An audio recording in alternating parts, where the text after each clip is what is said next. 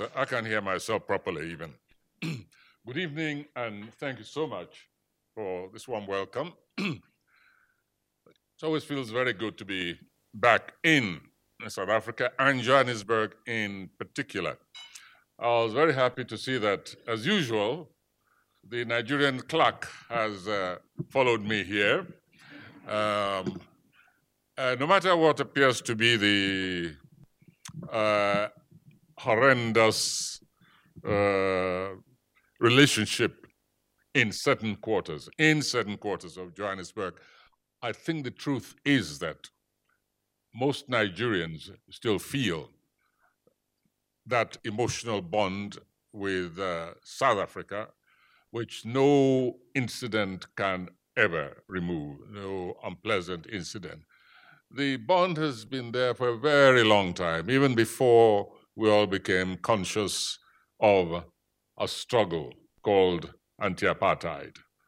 Our bond has been there through the literature that we received from South Africa, through writers, the original, shall we say, introducers of South Africa to the Nigerian community, through even teachers like Ezekiel Mpashlele, who many of you, Uncle Iske, I think you, the name given him here, who many Nigerians have never heard of.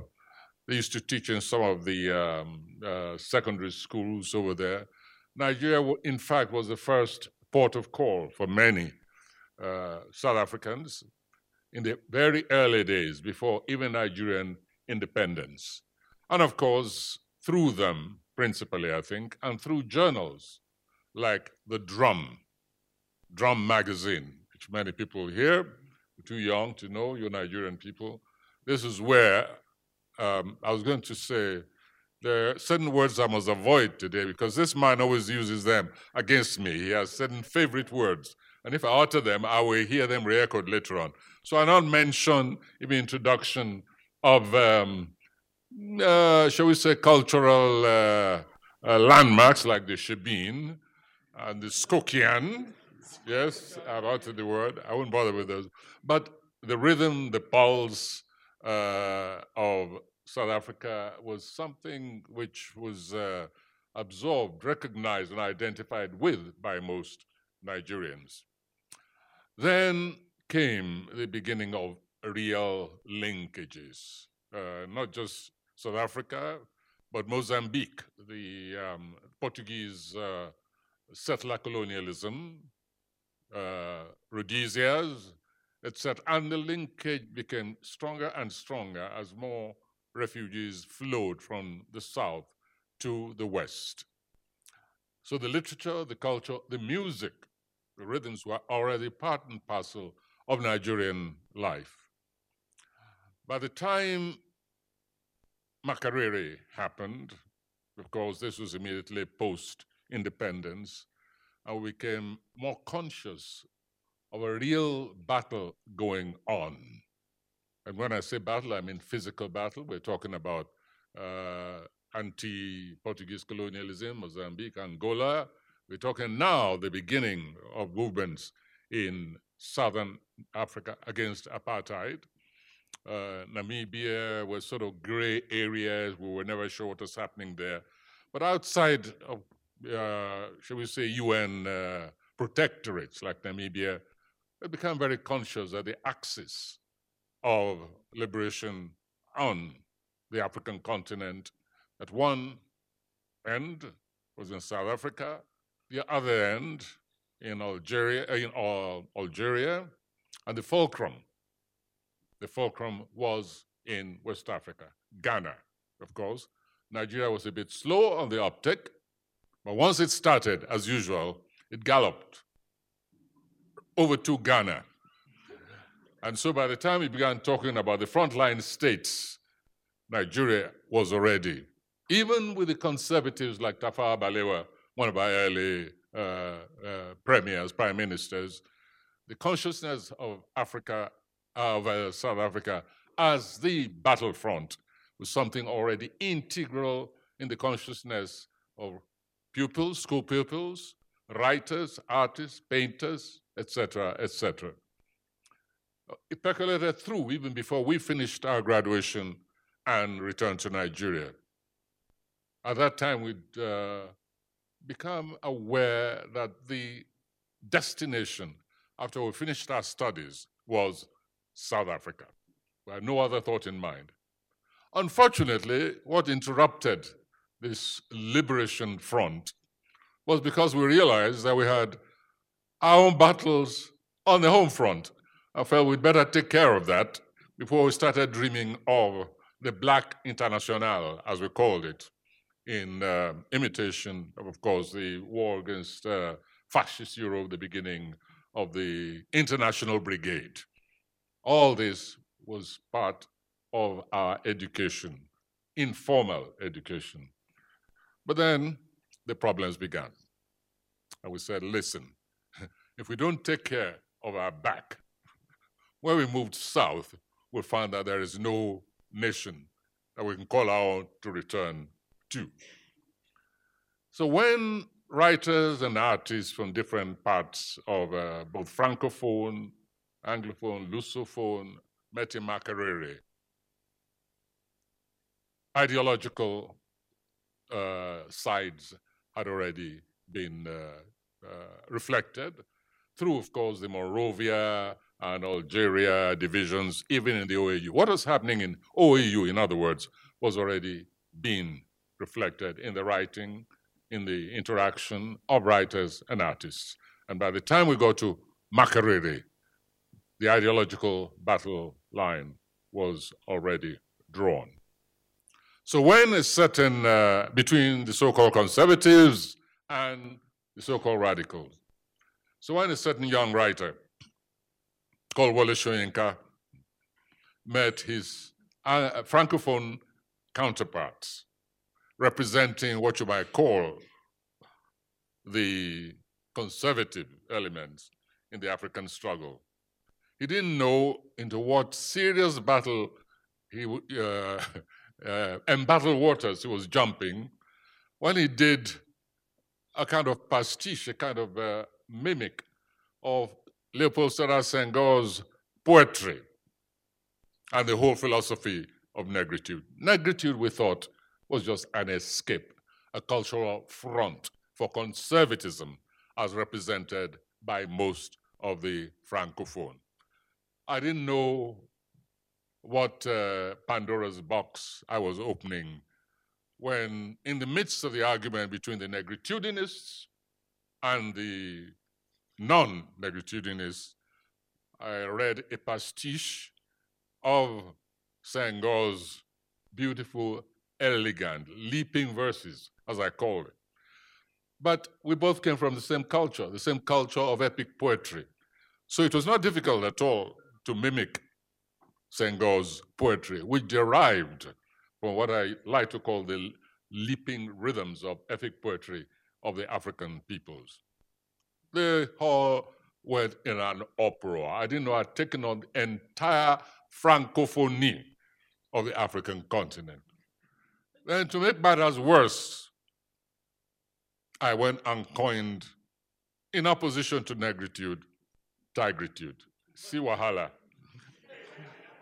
I just thought it was a quip, a little, just to say that we also have our own ideology, and it's called tigritude. I know I was taking on the entire scholastic world of the Black Francophonie. I didn't know that I was diminishing the entire French academic tradition, and that I was unwittingly positing Anglophone literature, culture, history against the Francophonie. It took a while for them to forgive me. However, what I want to stress today is that when you look at the reminiscences, you read the book on Makerere, you have to understand the background. I realized that we're coming from different directions towards the same marketplace, which was liberation, just liberation.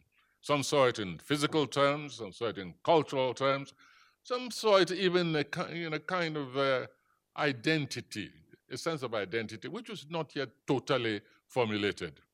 But we were luckier, and I always tell our Anglophonie, we were luckier in one respect. We did not undergo the assimilative aspect of colonialism which the Francophones underwent. At that period, when Makerere took place, the Francophones were victims of a very deliberate French indoctrination. The Anglophone, on the other hand, the British colonialism felt that the blacks were brutes and couldn't absorb British culture, civilization anyway. So let's leave them alone. Let's take just a few people and turn them into bureaucrats and the flag bearers, representatives of British culture in an indirect way. And so we were left severely alone as barbarians. The Francophones, however, already members, there were members, the intellectuals there, already had kind of token membership of the Académie Française. Who ever heard of, shall we say, our early poets like Azikiwe, etc., being invited to become member of the British literary establishment? No. And so we're able to develop in our own way, with full confidence in African cultures. The Francophone, on the other hand, let me tell you how bad it was that sometimes to be given a visa to go to metropolitan France, let's say even the headmaster of a school or a civil servant, you took a test in French culture. You were invited to the home of a district officer, the equivalent of a district officer, and that dinner was a testing point. How you held your fork, how you held your knife, how you dabbed the lip with a napkin. You were given marks for this. This was sent to Paris, whether you passed or failed. If you failed in the angle at which you held your fork and knife, you weren't going to enter. And so it became we were not aware of how deep, how petty French colonialism was. We were so confident in our own ways of doing things. And so we couldn't really understand what the fuss was about, this negritude. We said, we never lost our own negritude. But of course, by the time we started interacting, after Makerere, for instance, after the formation of the Union of Writers of the African Peoples, when we realized that it was senseless to have this cultural fight going on behalf of people who didn't give a damn about what we did, what we were, what we ate, how we clothed ourselves. Who merely wanted to see us as a kind of image of their own, either in tepid ways or in full assimilation. And so we closed ranks. Just simple, very easy. Senghor and I became the best of friends, as many of you know. Amy, of course, from Martinique, had always stood on the sideline. He was a bit more ideologically concerned. He belonged to the school of, shall we say, Sembene Ousmane, who incidentally, and this is where everything became complicated, Sembene Ousmane, who was Francophonie, was so progressive in his ideological outlook that he saw the issue as a class issue, as a simple matter of decolonization. And so he, side by side with negritude, he phrased his own position as negritude ne nourrit pas. In other words, as we would say in Nigeria, now negritude will go chop, say, give the people food in their stomachs, and then you're talking about liberation. And so all these petty antagonisms, intellectual antagonisms, the overstatement of positions, this is what happened in Makerere. And within a few years, Makerere had been forgotten. And we're now recognized that we were engaged, all engaged in a real battle for true liberation, decolonization. Not surprisingly, the the Monrovian group. Also, I'm trying to very quickly run through how the politics of the African continent was actually reflected in the cultural ideologies of both sides. The so-called Monrovia group and the Casablanca group, one supposed to be radical, the other conservative, also came together, resulting after so many, first of all in OAU and eventually in AU. And so similar positions were taken in the cultural division. We began to see the real enemy as an internal one, the major enemy, an internal one. Those who wanted to step straight into the departing shoes of the colonial masters. The same, only even more pernicious level of alienation. The same distancing between the rulers and the ruled.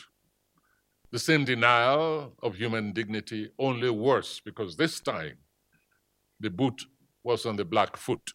And this is always more intolerable because it's a kind of double betrayal after so-called liberation. And all this was reflected in the literature.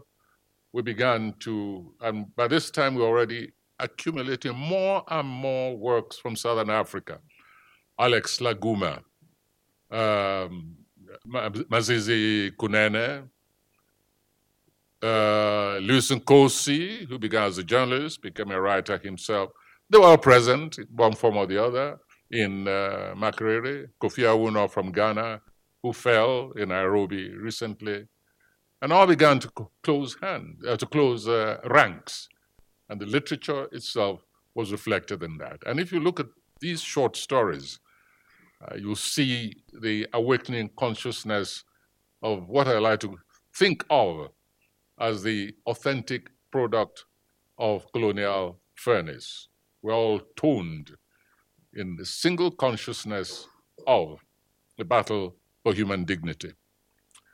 And so people are surprised when we say to one another, yes, there is a kind of phobia taking place on the streets of Johannesburg. It's like, yes, we've seen it. We've been through this before. And even this shall pass.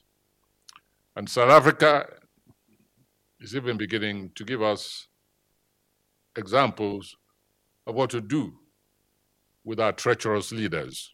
I'm not going to say more than that right now.